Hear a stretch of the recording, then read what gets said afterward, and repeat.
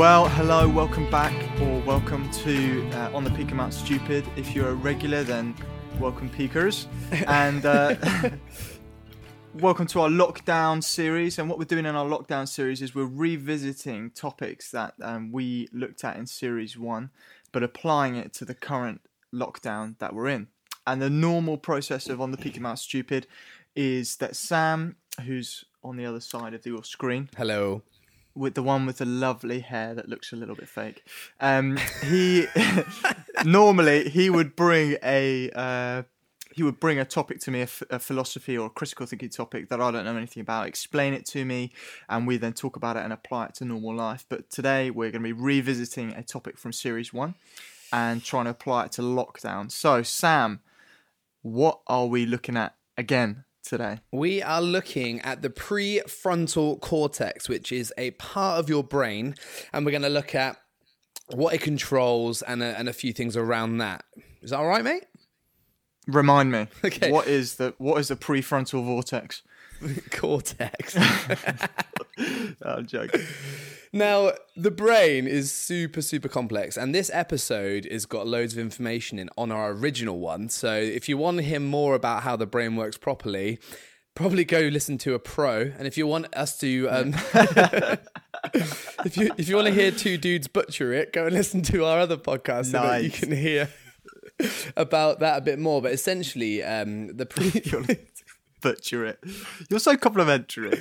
Mate, if I knew loads and loads about the brain, I wouldn't be sat here right now. I'd be rich, probably. I'd be sat on a better chair. That's what I'd be. I'd still be talking to you there because I like you. Cheers, bro. You wouldn't leave me behind. No, I wouldn't. No. Good.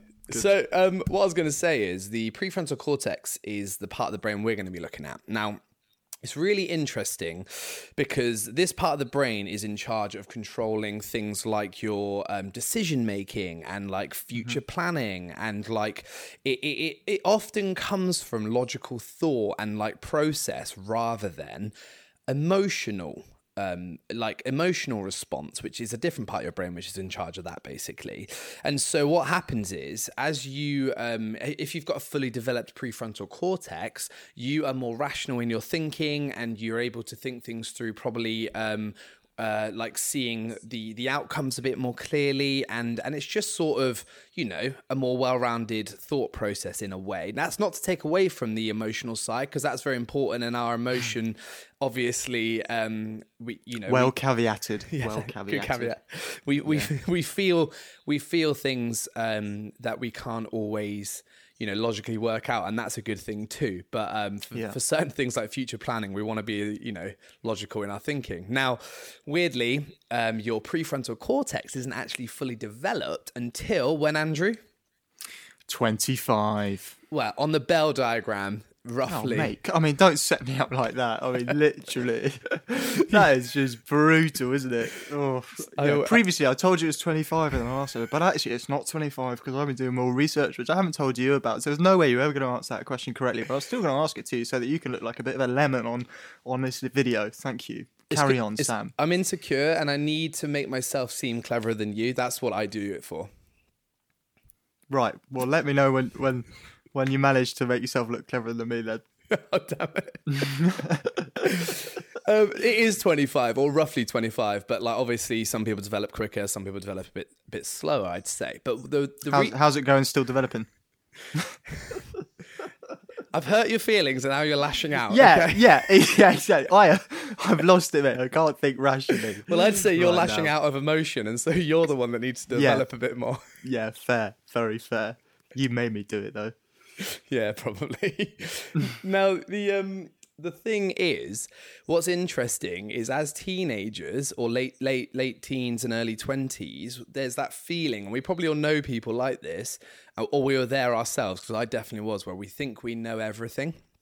And what happens is a lot of your decisions are based off of emotion, and because you feel those things so strongly, it's so real to you that you are quote unquote right, and other people who disagree with you or whatever can't possibly be, you know, right in their thinking because they're not feeling the same things as you. Does that sort of make sense? Yeah, it does, very much so. So essentially, what happens through your 20s is you change quite a lot, and I noticed it. I've gone through huge changes in my 20s, and I think it's completely different things to when I was 20 or whatever. And yeah, I don't know. Like, why don't you ask a few questions on that, Andrew, and see if there's anything else we need to unpack there, or if that's sort of enough information. Yeah, no, I think you've done very well there, Sam. Thank you for your wisdom. And I guess something that I think, I haven't thought this before, but I think there's actually quite a good link here between last week's episode, which you should probably watch, everybody, which was about dialectic disagreement, because I think it often your prefrontal cortex is applied during those sort of tricky conversations, during those sort of more deep thinking kind of conversations. And I was just thinking back to my early 20s and the conversations that I was in about politics or about ethics or about morality, and even in that sort of university or not even, it doesn't have to be university, but that kind of environment where it's like deep thinking conversation and analytical explorative dialogue, where it's just very, very opinionated, very, very black and white, very right and wrong, very heated. And I think that for the first time I can see how an underdeveloped prefrontal cortex, where it can't deal with mystery, it has to be definitive, affects that. And I think in disagreement and arguments, I think that this also plays into that, where if our prefrontal cortex is still developing, or if maybe it developed in a certain way or didn't develop in a certain way, then disagreement becomes far more black and white than it does shades and tones and colours. I mean, I completely agree. Now, and with that, like, it's not a bad thing that, it's not developed. It's just what it is. Like, it's all part of the growing up, and there's important things that happen during that time which sort of still help you work out who you are a little bit. And then as you go through your 20s, you're still working out who you are. We're always working out who we are, I suppose. But like, it's not like it's a worse part of your life. It's just a part of the life of life, and that's okay.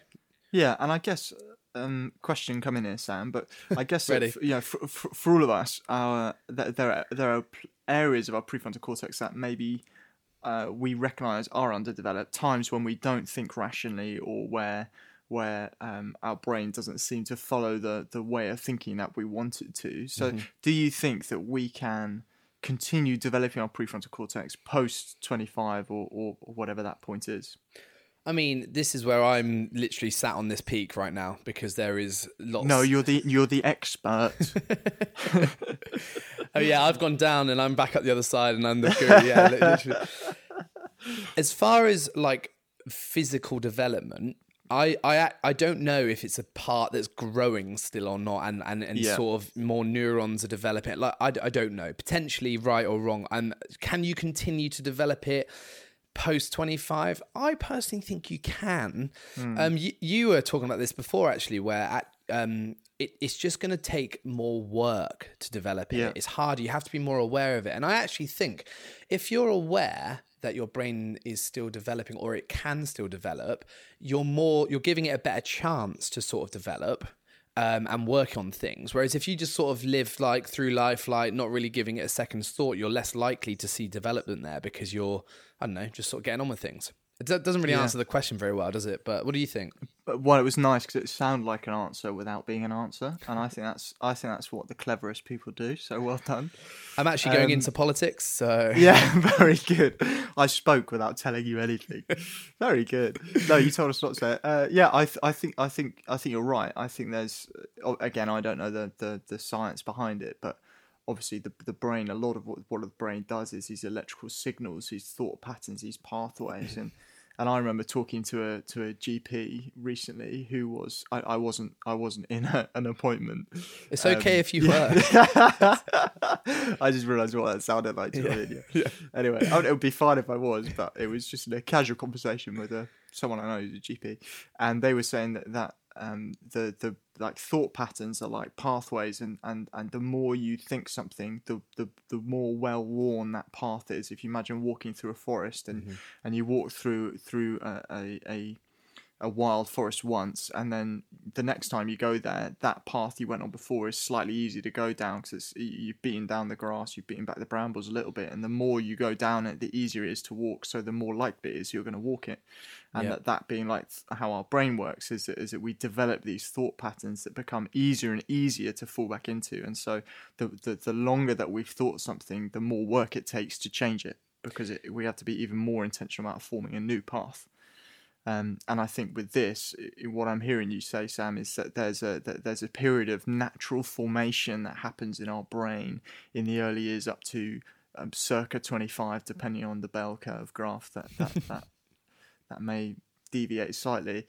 But after that, you can still change your thought patterns and the way you think, but it just takes much more effort to beat out a new path. Yeah. And that you can see it in people who potentially go down routes of real negative thinking or real positive thinking or whatever. It doesn't matter what it is. It's good and bad in lots of ways. And we'll all have elements of our brain where we're very positive in the way we think, and there'll be other parts of our brain which actually are probably, would be good for us to carve out a new path, but does take a bit of effort, like you say. Right, and it's interesting as well that sort of big surprises in life can actually kickstart a new pathway being formed because it changes what we think is true, and so we then think differently. But I guess what we're talking about is in lockdown especially is how do we actually maybe try and grab some of those areas of our thought patterns where we want them to change, and how do we recognize them. And how do we go about trying to change them, sort of developing our prefrontal cortex, no matter how old we are? So, Sam, how would you sort of go about recognizing patterns that you want to change? What would be some of the warning signs or early warning signs for that? This is a great question, one that I've been thinking about quite a lot, actually, without you. We didn't tee this up. Now, it's so interesting thinking about everything. I'm trying to think as in like sort of anything can be and when I say addiction, I don't mean I'm going on to addiction now. I just sort of mean that like the pathways that we form may come in the sort of, they may look like being addicted to alcohol. Bear with me on this, by the way. Or it may look like addiction to food, or it may look like... So what I'm trying to say is that we'll all have negative areas of our life that we don't even realize that we have, right? And we build pathways to protect us. So things like addiction to food is not the sort of problem. There's another problem happening, or another negative way of thinking, and then what your body's doing is like, when I have this thing, I feel safe. Did we talk about this in another podcast? No, you spoke to me a little bit about it last week before the podcast. So what you're saying is that maybe the behaviour isn't really the source of the addiction or the negativity. It's an underlying thought pattern that is leading to that behaviour that maybe we need to look at. Exactly, and so I don't know. I kind of didn't explain that very well, or bridge it, but that's right. That's why you're here. The point is, it's really hard because it's so specific to each individual. But I think, is there a way of seeing the things that are negative in, should I just say, in my own life? Yeah, my own life. Like I know that I feel often that I'm okay with life. I quite enjoy life. I get on with life. But what I'm sort of realizing more and more recently is I've got my own coping mechanisms. And for me, one of my coping mechanisms is eating till I'm full. And I only really realized it very recently. And I'm not like particularly overweight, but I'm not also in like perfect shape or whatever. And I also understand that I overeat quite a lot, but I've always just thought of it as like, oh, I've been taught to finish what's on your plate or whatever, you sort of you speak around it and say this is what the reason is. Whereas what I'm actually learning is that when I'm stressed, or if I'm feeling sort of overwhelmed with life, not really understanding the next steps or whatever, the feeling of being full is comfort for me, and so I will do that more often than is necessary to sort of mask, the feeling of like, I don't know what I'm doing. And I don't know if we've gone off topic here actually, because but I think that's a perfect example, because what you're basically saying is that you'd beaten out this path, which was when you feel overwhelmed or slightly unsure of where things were going, that you had this pattern which led to a behavior of overeating or eating until you were full, but you didn't recognize that there was this sort of thought pattern behind it. And so you've now started to try to not focus on the behavior first and foremost, but actually go into which would be the prefrontal cortex, like because that is a form of rational thinking. That it's that part of your brain thinking about the future, unsure about where things are going. It is a rational side. So you're trying to develop your ability to think differently so that your behavior is adapted because of that. I mean, I'm learning about myself as I even talk to you here, Andrew. This is good stuff, you know. But it's true, and I think, and especially in like lockdown, and this would be the same for all of us, and not all of us, lots of us probably. We do need coping. We probably all are using coping mechanisms. Yeah. And the trouble is, there's ones like food, for example. It might be exercise. It might be whatever. It might be alcohol. It might be. It doesn't matter what it is. But each of them, some of them like are socially more acceptable, I'd say. So eating isn't socially unacceptable. We all need to eat. We do. And so it's probably harder to see the ones where it's a normal thing to be doing, but you're just doing it too much as a coping mechanism, I suppose. I don't know. I don't know what other ones could be, but that's sort of what. Yeah, I think you actually put your finger on a couple of other really good ones. I think exercise is one that can be like this. I remember watching a very brief documentary clip on BBC about people who are addicted to the gym, and that being one type of things. And I think what we're saying is when a good thing is taken is put out of place, it can become a negative thing. And the key thing to do here is to explore some of the thought patterns that lead to that behavior or that thing being put in too big a place, food, exercise, whatever it is. For me personally, I think I can stop thinking straight when I get a bit demotivated and a bit low, and I think my thoughts in that, I think I need to not focus on trying to not feel low. Actually, I need to go, hang on, what are the thoughts that take me to that place? Yeah. Because it's those thoughts that I can actually change, and then the getting low, feeling low will almost sort itself out, because that's not really the issue. It's the thought patterns on the way there. It's the path through the wood that gets me to that place. If I took a different path, I wouldn't get to that place.